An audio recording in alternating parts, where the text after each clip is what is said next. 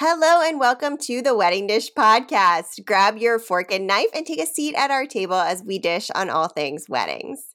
You'll hear stories and tips from real couples and wedding pros about love, life, and entrepreneurship.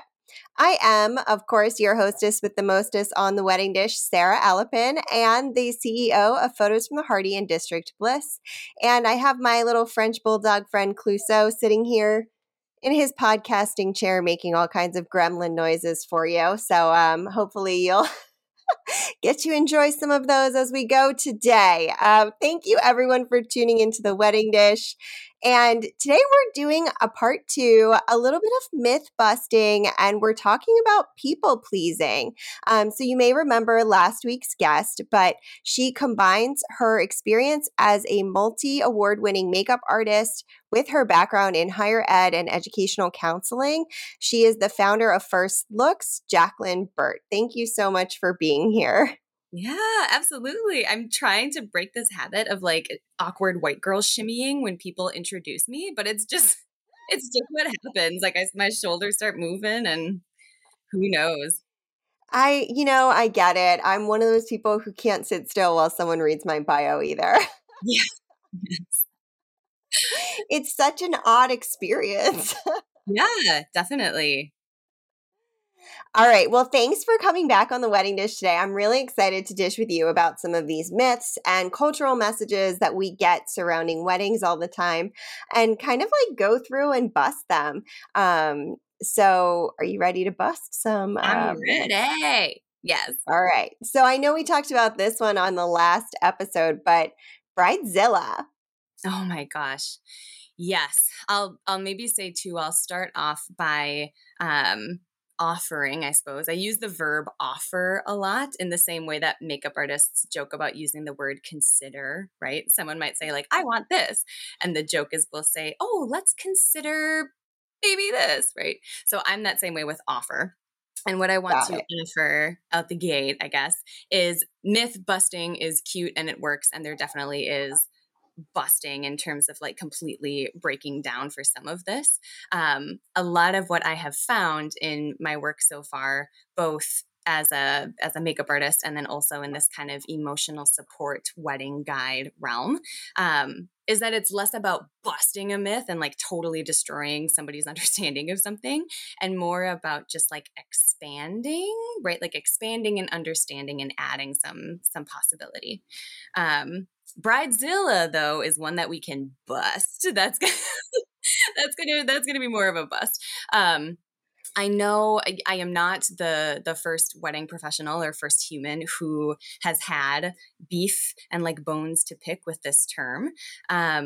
But invariably, whenever I am speaking with folks and it comes up that I'm a wedding industry professional, it's almost always the first question that people ask. It's like, oh man, like you must have a lot of bridezillas. And Yeah. yeah, right. It's such a common reaction. And this whole concept of bridezilla is all over Western culture, American culture. There was a TV show called Bridezillas, I believe. There was that 2004 movie, Bride Wars. But the idea is that essentially, if you are a bride or a celebrant, right, you're supposed to be this like completely atrocious, like over the top demanding, super crazy, super stressed out, horrible monster of a person while you are planning your wedding. And part of what I find so frustrating about this whole idea is the double bind that weddings present when it comes to emotions and stress. I think in our last conversation, I was talking a little bit about how part of what can make a wedding planning experience and a wedding celebration feel stressful is that not only are we making lots of decisions and trying to like plan a really huge event, but it's all happening under this umbrella of like, this is supposed to be the happiest you have ever been, right? The most beautiful you've ever been, the most excited you've ever been.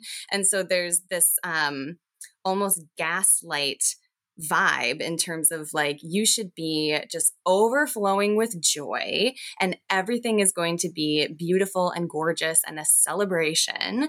And then, right, it becomes this catch-22 of like, oh my God, but I want to like fire breathe on everyone I know. Like, right. So it seems so silly to me that when we have this like really high expectation around what a wedding is, and then we put somebody, a celebrant, in that situation of planning a wedding and being in that kind of pressure cooker. And then if they have strong emotional responses, then they're crazy. Like, what? No. Yeah. Yeah. I mean, the other ones that came to mind as you're talking about this are weddings are supposed to be stressful, and Mm-hmm. that they are the best or most important day of your life, even when the caveat comes with up to this point. Right. Right. Yeah, I think that's part of the Bridezilla story too, is it's this unspoken, right? On the one hand, we have this super gorgeous, super like, yay, the weddings, right? And then there's also this really commonly accepted, like, yeah, weddings are supposed to be stressful. You're supposed to be a bridezilla. You're supposed to be running around and crazy and really stressed. And when I interact with people who are like, yeah, I'm actually pretty fine, that feels weird too, right? You start to doubt your own, like, why am I not freaking out? This is so weird. Like, why? Yeah, lots and lots of stories. And of course, the underlying bit with all of this for me is that even though we have all of these cultural stories around bridezillas and like weddings supposed to be, quote unquote, this really stressful and also really happy experience, we still sometimes, because of how human brains work, can get really caught off guard by those feelings. So it's the idea that like we kind of know, we have these stories, we've maybe seen friends and family members get married, but this idea that like feelings or reactions can sneak up on us, right? Or like we don't know that we feel a way about something until it's happening. And that's part of what can be really tricky as well. Yeah, for sure. And I feel like there are a lot of reframes, but we never, as a society, put them into place. So Mm-hmm. I would love to have you reframe weddings are supposed to be stressful. Yes, that's my entire job. Yeah, so the first reframe that I like to think of actually is just the idea of stress and our relationship to stress, and taking away some of the fear or like pressure from stress and neutralizing it a little bit. So the idea, and when folks work with me too, and we're talking about things like stress management, I always really stress that, like, LOL, ha ha ha, I stress it. Let's say I emphasize that it's called stress management on purpose, not like stress removal or like stress erasure, right? Some stress is necessary. So I like to work with folks to find reframes and even just other language, other words they can use. Like maybe we call it excitement, maybe we call it anticipation, but just already starting to kind of reflect on the relationship to stress can be a helpful first step. But then too, I think there's this exercise I like to do around like zooming out and zooming in. And when it comes to weddings supposed to be really stressful, right? Maybe we go in thinking like, oh my God, this is going to be whatever, 9 months or 12 months or 18 months of like insanity. And then it'll be over. Oh, thank God. Kind of zooming in and zooming out from that story in terms of like, you know, when I zoom out from the wedding day, I can separate myself from it a little bit. I can play with ideas around like, this is one day, this is right, just, you know, it's a celebration. And zoom out also, I think, can expand beyond the wedding and make it broader in terms of this is change, this is transformation. And I've seen that that can really allow for some extra gentleness and curiosity, right? If we're like, the wedding, that can be scary and lots of stories come up. If we're like, oh, this is a life change. So like, yep, lots going on, but like I've gone through other life changes so far already. it's change management. And so even sometimes framing it as change management instead of stress management, that can be really supportive as well. Yeah. Yeah. I really like that idea of like zooming out. I mean, I feel like that helps you kind of even with your budget there, zooming out like Mhm. this is one day. Yeah. How important is it that we have X, Y, and Z that I'm going to be spending $15,000 on? Mhm. Or am I willing to compromise on that piece so that I can get that other piece that I really prioritize? Mhm. And sometimes I've seen many couples go into debt from weddings, Yeah. and that's a hard way to start a marriage. Mhm. It's not an ideal way. So even zooming out from it and stepping, into each of those pieces, and how important is it that um, so even for your guest to zoom out, if you have drama with your guest, for them to zoom out and think, how important is it for me to bring my unnamed plus one because I'm not dating anyone right now, but I have decided that I would like to bring a plus one. So I have now RSVP'd plus one without a name. That's Not not that I've something. ever seen that happen. Okay, I was just gonna say I haven't actually run into that a whole lot, but I certainly have heard of it. That I yeah. have seen that happen several times, Oh and it's my gosh. really uncomfortable because sometimes it's unclear, and then that person Yeah. doesn't have a seat at the reception. Oh, geez.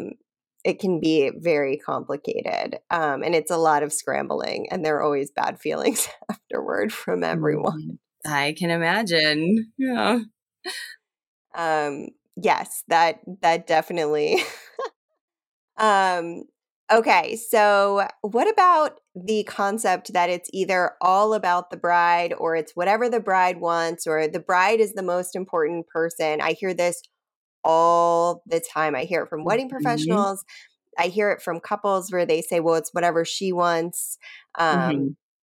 I hear it from, friends. Like it's very similar to that bridezilla Oh, piece, yeah.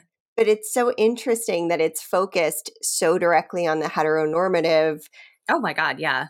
Yes. feminine Yes. piece. So, Mhm. yeah, I would love to have you go into that one. Yeah, absolutely. It's certainly something that, as you mentioned, really contributes to this idea of bridezilla, right? We have right.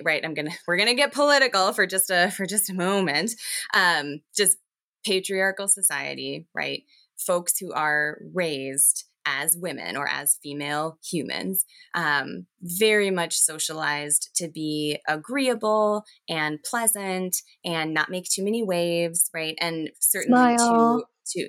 right. And to oftentimes, kind of squish away or like prioritize other folks' feelings over their own. And that's a really complex one that I think we'll maybe get into a little bit later. Yep. But that is all to say. When we make it quote unquote all about the bride or all about any human, but especially if that human is female, um, there's our other catch 22, right? If you've spent your whole life up until this point being raised, or even if maybe the adults who contributed to you being raised weren't this way, we're still part of a broader society that has this messaging, right? To be agreeable, to not make waves. And then suddenly you like now it's your day and now you have to make all of the decisions and you have to, especially when I work with couples where the dynamic, right, if they are a heterosexual couple, right, a man and a woman, and maybe the relationship dynamic up until planning this wedding celebration has been really even, right? Maybe they both make decisions equally, or maybe the male partner is more type A or more decisive, and the other person is really go with the flow and really laid back.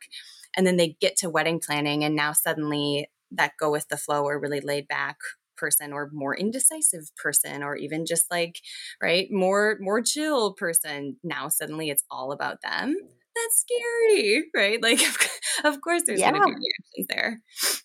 Yeah, because you don't want to make waves. And all of a sudden you're like being thrown into this ocean where everything you do makes waves.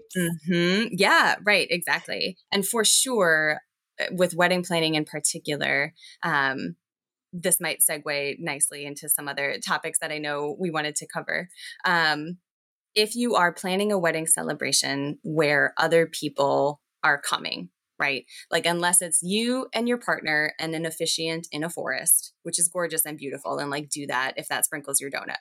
If you're planning a celebration and guests are invited, there's no, right? I know I definitely was raised to, like, I heard that you can't make everyone happy. Sometimes you will make decisions and other people won't like it.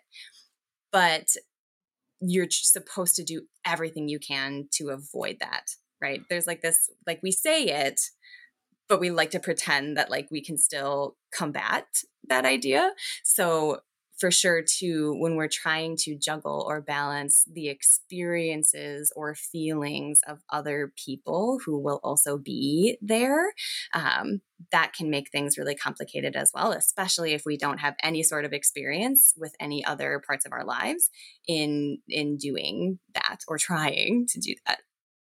Yeah. Yeah. And it can be really hard. I mean, Mm-hmm. I'm a recovering people pleaser. I work very hard to not be a people pleaser. Um, but it's an everyday thing that I have to reframe and change the message that my brain is giving me in order to not be. Well, and yeah, that may be so. You might know, or if there are folks listening who have followed me for a minute, you've maybe heard or seen me do this spiel. I am actually not like anti people pleasing, right? This is kind of the hot take or like the another myth bust. I don't think that people pleasing, the way it is often talked about or presented, I don't think it's always bad. I don't think it's inherently wrong. I think there's a lot of opportunity for some nuance in how we talk about it, because certainly, and I want to be really clear, because of course we were just talking about women and how we're socialized and bridezillas, and all of that is of course very true as well. What we really are talking about, and when I say we, I'm meaning like myself and my clients and the work that I do, what we're really talking about is some self-awareness and exploration of an understanding of our own capacity.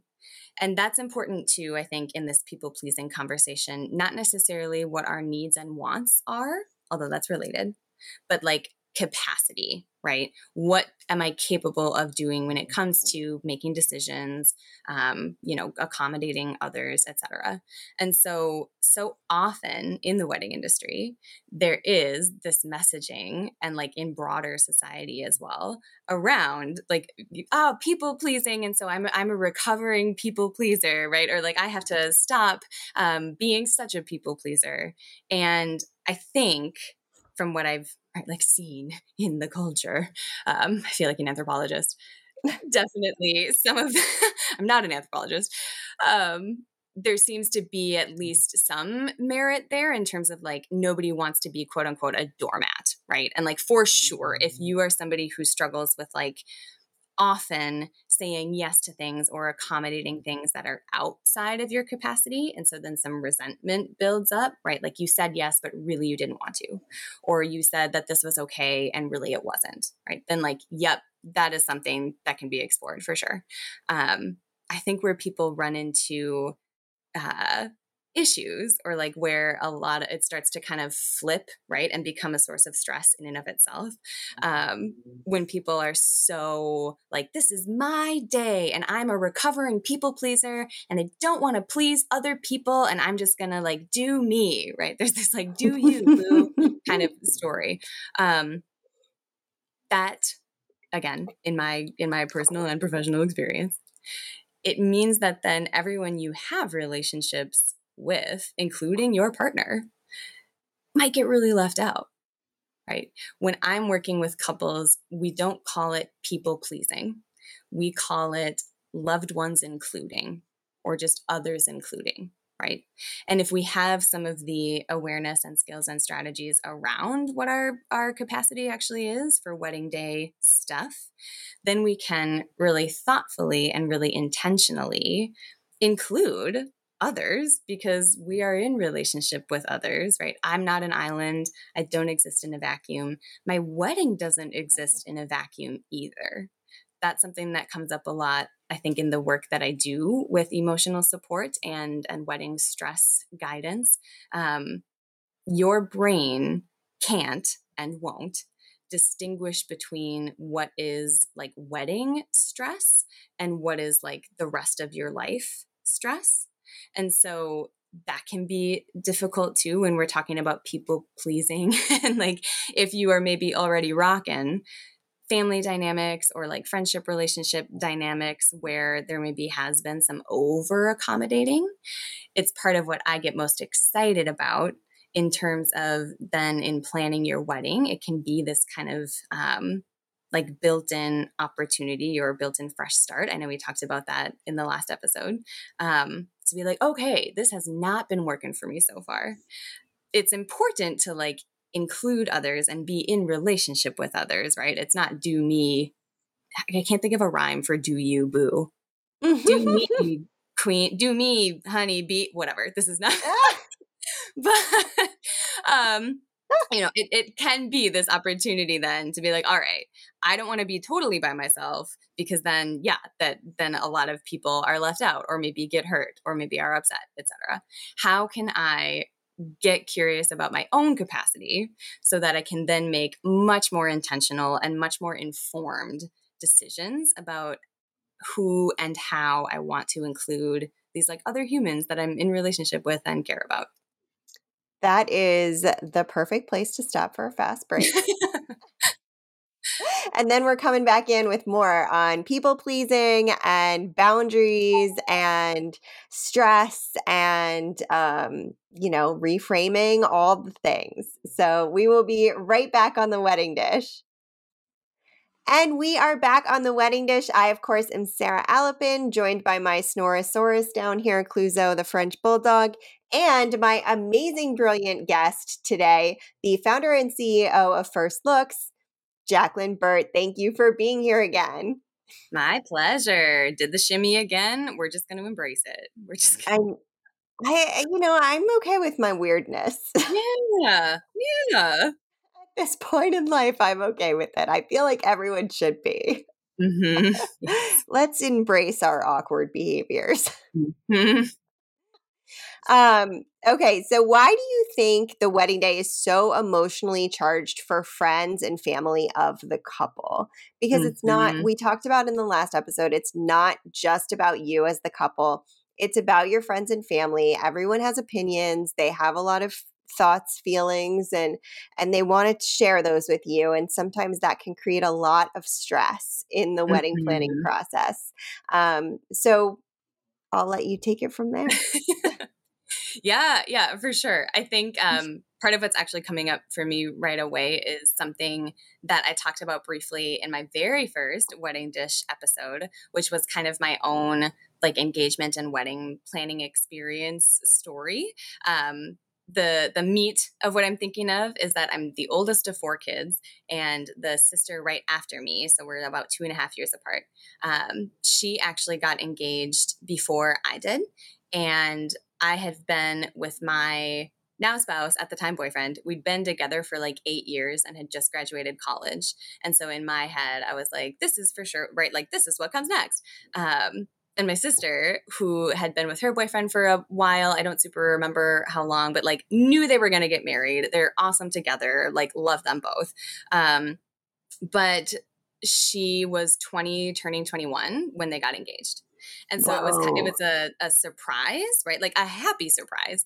But when that happened, it was something that like I had not really thought about, really understood, and certainly hadn't really appreciated how much of my own identity was so connected to like being the oldest sibling. Mm-hmm. And it was like all of these like identity points, and then also some like insecurity points or insecurity bruises got kind of bumped all at the same time. Because I also, and if my spouse ever listens to this episode, I'm sure he'll laugh. So yeah, been together for going on 15 years at this point, but we did break up 2 different times before we got engaged and married. But there was for sure, right? Like he went through some stuff, I went through some stuff. And so there was some tumult, right? Tumultuousness. So I for sure right, had a little pie slice of my brain that was like, I really want to get married, but I don't know if we're ever going to get married. And then the sister right after me got engaged.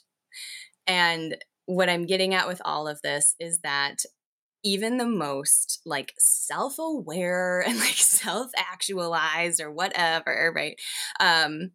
The whole idea, I mentioned this already, I know, that we can be surprised by our own feelings, and then to meta emotion or like the feelings we have about our feelings, right? Because in my own experience, my sister got engaged. I felt so many different feelings all at the same time. I was thrilled for her. I was so excited. I also was so like surprised, right? And I don't just mean surprised that it happened. I mean surprised by how upset I was initially. And not upset that my sister got engaged, but upset that like, oh, but I'm the oldest, right? Or like, I've been with my partner for this many years and like, we're done with college and like, girl, you can't even order a drink, right? Like all of these, That was like, my first thought when I said, wow. Yeah. Yes. And so all of, it was, if I'm thinking back now, because of course it's been like 6 years at this point, it was like all of these thoughts and reactions came up. And then immediately, right, we have thoughts about our thoughts and we have feelings about our feelings. And so I had this green-eyed jealousy monster come out of me. And it was like, who that bitch? Like, that is not right. Like, oh, I was very, I was angry and then I was ashamed. And then I was jealous and then I was guilty. And then I was upset. And then so I think when we're talking about something like a wedding, AKA a major life change, depending on what sort of relationship dynamics you're already rocking, right? The relationship you maybe have with your parents or whoever maybe has raised you, any siblings, any other family members, extended family members, weddings can be this kind of like catalyst for some of those dynamics getting rocked. And again, sometimes in really positive ways, but maybe you get engaged and everyone is really happy for you. And then also maybe your mom is like, oh my God, right? Like, I thought you were a baby and now you're not, and blah, right? And maybe her own identity as a mom starts to kind of rattle. Maybe the parents of your partner also are like, oh man, like, oh, like now they're adults and oh my gosh, are they financially ready? And then maybe they start to spiral and have their own feelings about money. And maybe they have a weird relationship with money, or it's a sense of insecurity. So it for sure can be this kind of ripple effect of various emotional responses and reactions being like catalyzed. And then two, depending on our own comfort level with feelings, or really what this ties to then is communication, which is the heart of the work I do, really. If that's not talked about in ways that are comfy and accessible, and right, if we're not able to share some of our feelings about feelings and thoughts about thoughts, oh my gosh, right? I mean, that's where this giant wedding stress story can come from, because then people are like, oh, I'm upset, but I know I shouldn't be upset. And so I have so much shame and also so much frustration. And also this is supposed to be the most beautiful I've ever been. And so I'm just going to go to the gym and bench press a horse. And oh my God. So maybe that's just me. I don't know. I don't know when I started saying that. That's probably a leftover thing from like college drumline. So who knows? Who knows? That's hysterical. Yes. Oh my gosh. But yeah, does that resonate with some of your own experiences maybe? Oh yeah. Yeah. And it's, I mean, anytime that you have feelings about your own feelings, it's terrible. It really like, yeah. Because it's like, I don't want to feel this way. I shouldn't feel, it brings up the shoulds. Yep. Yeah. I call it shoulding all over yourself, right? Because if you say it real fast, then it's Yep. But totally, yes. Yeah. And I mean, shoulds are like a terrible place to live. Yeah, it's interesting too. I'm thinking back to some of the people pleasing ideas or these like feelings about our feelings. A lot of my hope, I guess, or like my goal in the work that I do with people is, again, not to like remove stress or like you will never have conflict or like you will never, self gaslight or feel any sort of shame or guilt or embarrassment or whatever. Like those feelings will happen. They are supposed to happen, right, over the course of your lifetime. It's more about like, can you experience those moments of conflict or frustration or embarrassment or whatever, without it totally breaking you, right? Or like breaking your wedding, right? Like it's okay to feel frustrated when you're planning a wedding. I want to make sure that you have, phrases that you can talk about, right? Or phrases that will help you have more confident conversations with people when conflict happens. So yeah, it's not about like be like feel easy and great the whole time. More like it's okay to be upset, and let's make sure that you have some like skills and strategies that will allow that upset to just like be real and true, and let people get, wow, that was a Minnesota accent so hard. Oh my gosh. Ooh. Let people that you're in relationship with get closer to you because you're being honest, right? That's really the juice. That was amazing. Thank you for sharing that. You're welcome. So, kind of like leaning into this a little bit, do you think it's Yeah. possible to set boundaries surrounding your wedding day to avoid some of these additional stressful situations with guests that maybe are unnecessary stressors? Mhm. Yeah, I do. This is another big reframe. I don't know if I would call it like a myth busting per se, because boundaries are not a myth. They're just like things that are real. Yeah. I do think, kind of similarly to some of the cultural conversation on like people pleasing is bad, I think we sometimes get similar messaging on boundaries, right? It's certainly a term and an idea that has become a lot more popular in the last, like, right, 10 plus years, kind of buzzword y. But what I will hear from folks a lot is that their understanding of boundaries means like, I am going to like draw this proverbial line in proverbial sand, and this is my boundary. And so that means you, right, person, parent, sibling, friend, partner, you have to do this or XYZ, right? Here's the boundary. Like, you do this or I'm out, kind of thing. And that can be I play a lot with the idea that like boundaries are not directions that we give other people, right? We don't actually have power or control over how other people behave or make decisions or speak or, right, anything. So boundaries aren't directions we give to others. They are guidelines we use for ourselves. So rather than thinking about boundaries as being this externally facing thing, I really work with folks on like boundaries can, like, they're personal. Boundaries are for you, right? They are decisions that you make around how you are going to behave or not behave, or speak or not speak. And so rather than saying to someone like, you don't get to talk to me like that, right? I might say for myself, and I can choose to say it out loud or I can just hold it. I might have an internal boundary of like, I don't stay in conversations when I am being spoken to, right, with insults or with raised voices or with, right, whatever I want that to be.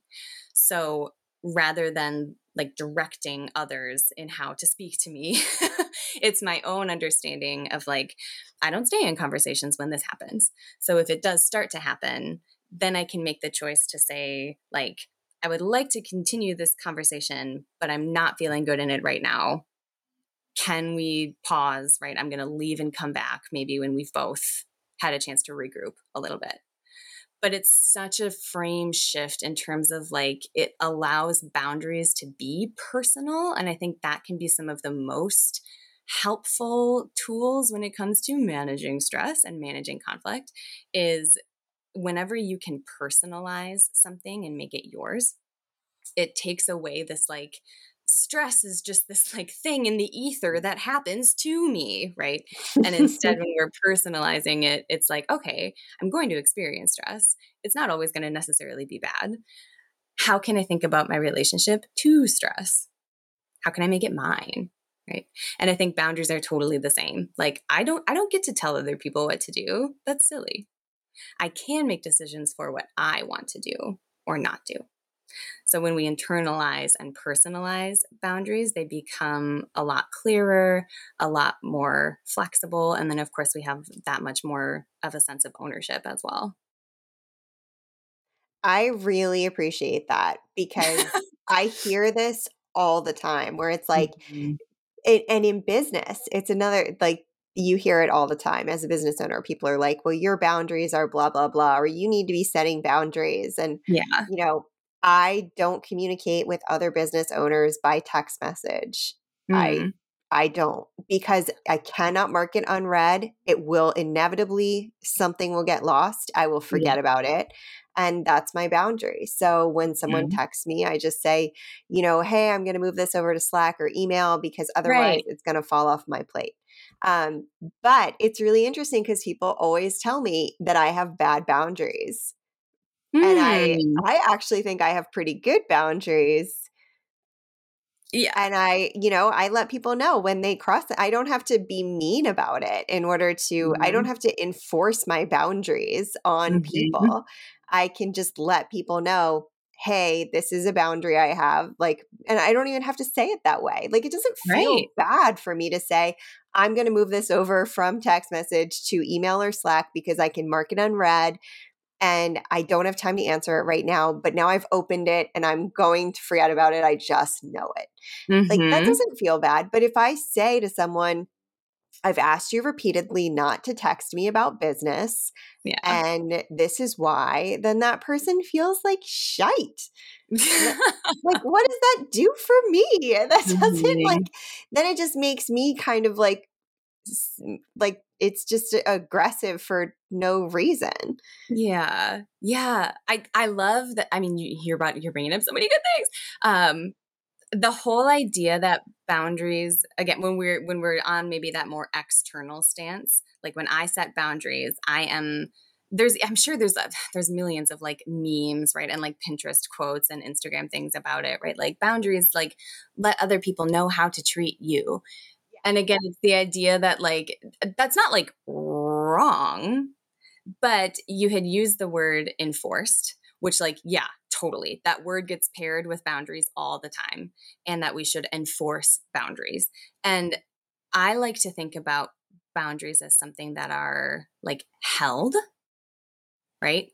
And that it might not sound that different on its face, but when we're enforcing something, we're again being pretty external, right? Because then if somebody behaves in a way that we've decided is not going to work for us or we don't like it or whatever, then if we have the enforcing mindset, it can prompt some of that more like directive or like, right, like you did this, so I'm out kind of response, right? And then we're supposed to feel good because we're quote unquote enforcing our boundary.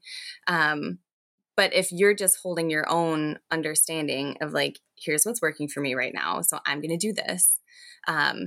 Please continue to let me know what might also feel comfortable for you, right? And we'll kind of keep visiting. And that I think touches on some flexible boundaries as well. When I'm thinking about holding and like holding a boundary, it doesn't mean like hold this boundary forever until I die, right? It means like, here's what feels good right now. That might change a month from now, a year from now, tomorrow, right? So when we're keeping our boundaries as something that are ours, right? These are not directions I'm giving others. These are guidelines that I'm going to follow to protect my own, right, well-being, function, etc. there's that much more room to adjust them and flex them, right? To like wake up maybe a month from now and be like, ooh, my responsibilities at work shifted a little bit. And so now my capacity for other things has gone up. So now it's going to feel a little more comfy for me to do this XYZ thing that was not comfortable for me a month ago when my capacity was lower. So all of that is so great. The other thing that I just want to talk about for just a second, because it's so baffling to me and I think connects a little bit to the Bridezilla conversation. When people tell us you have bad boundaries, right? Or that you were talking about that you get told you have bad boundaries, but like you don't think so. This idea that everyone is the expert of their own experience, right? And on the one hand, when we're planning a wedding, we're kind of put in this position to like suddenly make a bunch of decisions and be like a quote unquote queen for a day, right? If we're a bride or a female identifying celebrant. Let's say royalty for a day. Royalty for a day. We're always working on that gender neutral language. Yes. Right. We're put in this like royalty for a day sort of mindset. And like you, on the one hand, cool.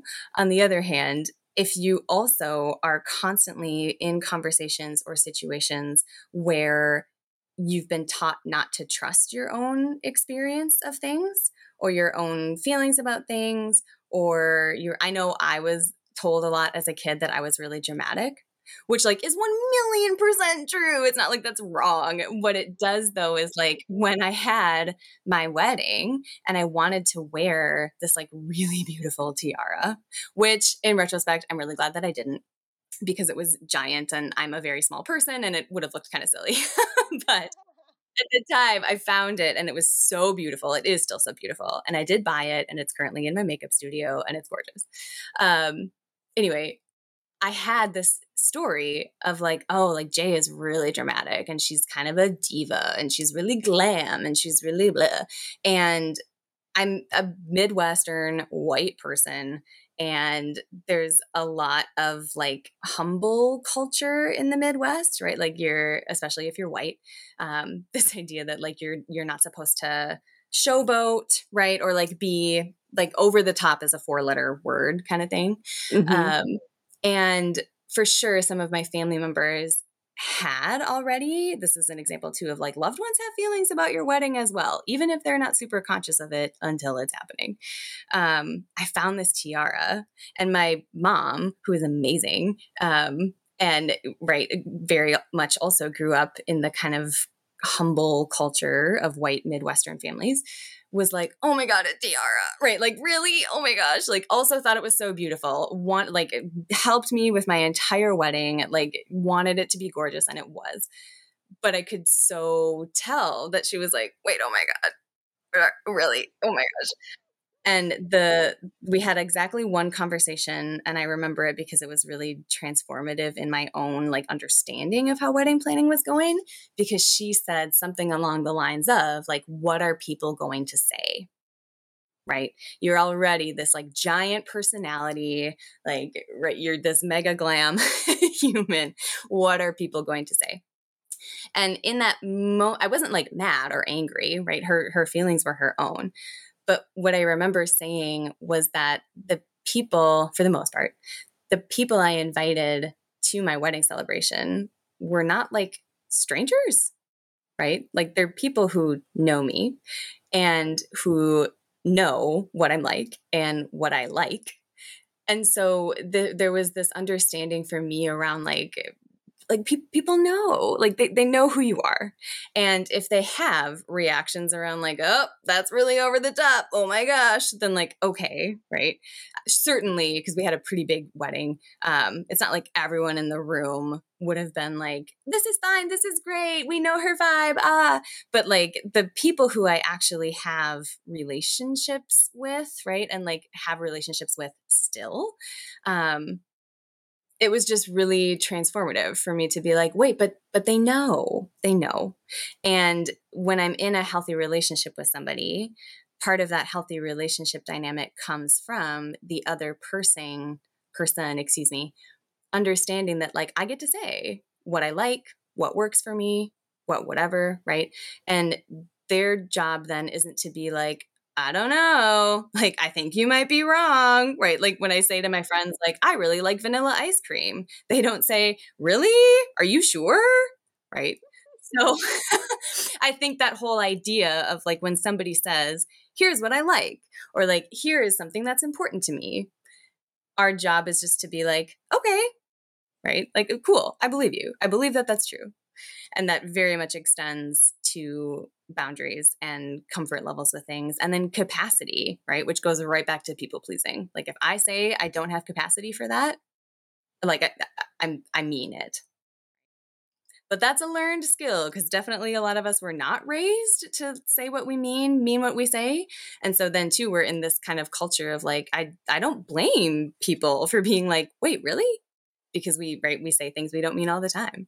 But that is my entire job. that is the heart of the work, is like, how can we get you to use your wedding planning experience to give you some, right, kind of like low stakes, follow this pretty easy cultural script, right? Here's this like built-in opportunity where you can actually do some exploring and get some skills and strategies around stuff that will last you for like forever, right? And it will show up in your marriage, and it will show up in the workplace, and it will show up in your relationship with parents and siblings and other family members. Like it extends so far beyond in the best way. Yeah, it totally does. I mean, it's like once you start using your core when you do things, all of a sudden you realize you're actively using your core when you lift something off the floor, and you Yes. normally would just lift with your back or whatever. Oh my God, I hope not. Yes. Whew. Oh my gosh. Well, that's all we have time for today. I so appreciate you being on The Wedding Dish. It's such a delight to have you back. It's just, you always share such great information with our people, Jacqueline. Like it's lovely. So, where can our listeners find you online? Well, yes, thank you so much. I think I might have said last time too, you're so good for my ego. I appreciate it. Thank you. It is an honor to be here for sure. Folks can find me in a couple different spots. So I am most active probably on Instagram. And so I am just at First Looks LLC. I am also at First Looks LLC on TikTok. But I feel the most my age when it comes to, I'm like, I don't know how to, I'm just going to watch videos of puppies all the time. But if people are on TikTok, right. That's all you need. First Looks LLC is the handle for all of social media. And then folks can find me on the website, firstlooksllc.com. And then I am good with email as well. Email is always comfy. So that's firstlooksllc@gmail.com. Awesome. And while you're over there following First Looks LLC on Instagram and TikTok, we are not on TikTok yet, although it is a long-term plan. It's just, you only have the space for so many things in life. Yes, girl, capacity. And Yes. right now I am at capacity. So one day I will tell you our TikTok handle, but in the meantime, our Instagram handle is at The Wedding Dish Podcast. That is also our website, so you can find us there. And you can read our show notes, apply to be a guest. You can grab all kinds of tips and things from our experts on here. And then you can also get transcripts, which I'm a little bit behind on. I apologize. Again, capacity. I know my limitations and I feel bad about it, but I'm committed to getting them on there. So I'm still holding myself to it. So don't forget to tune in next week. I'm really excited. We've got a great lineup this season. And if you like the podcast, please follow, rate, and review on your favorite podcasting app. Until next time, cheers.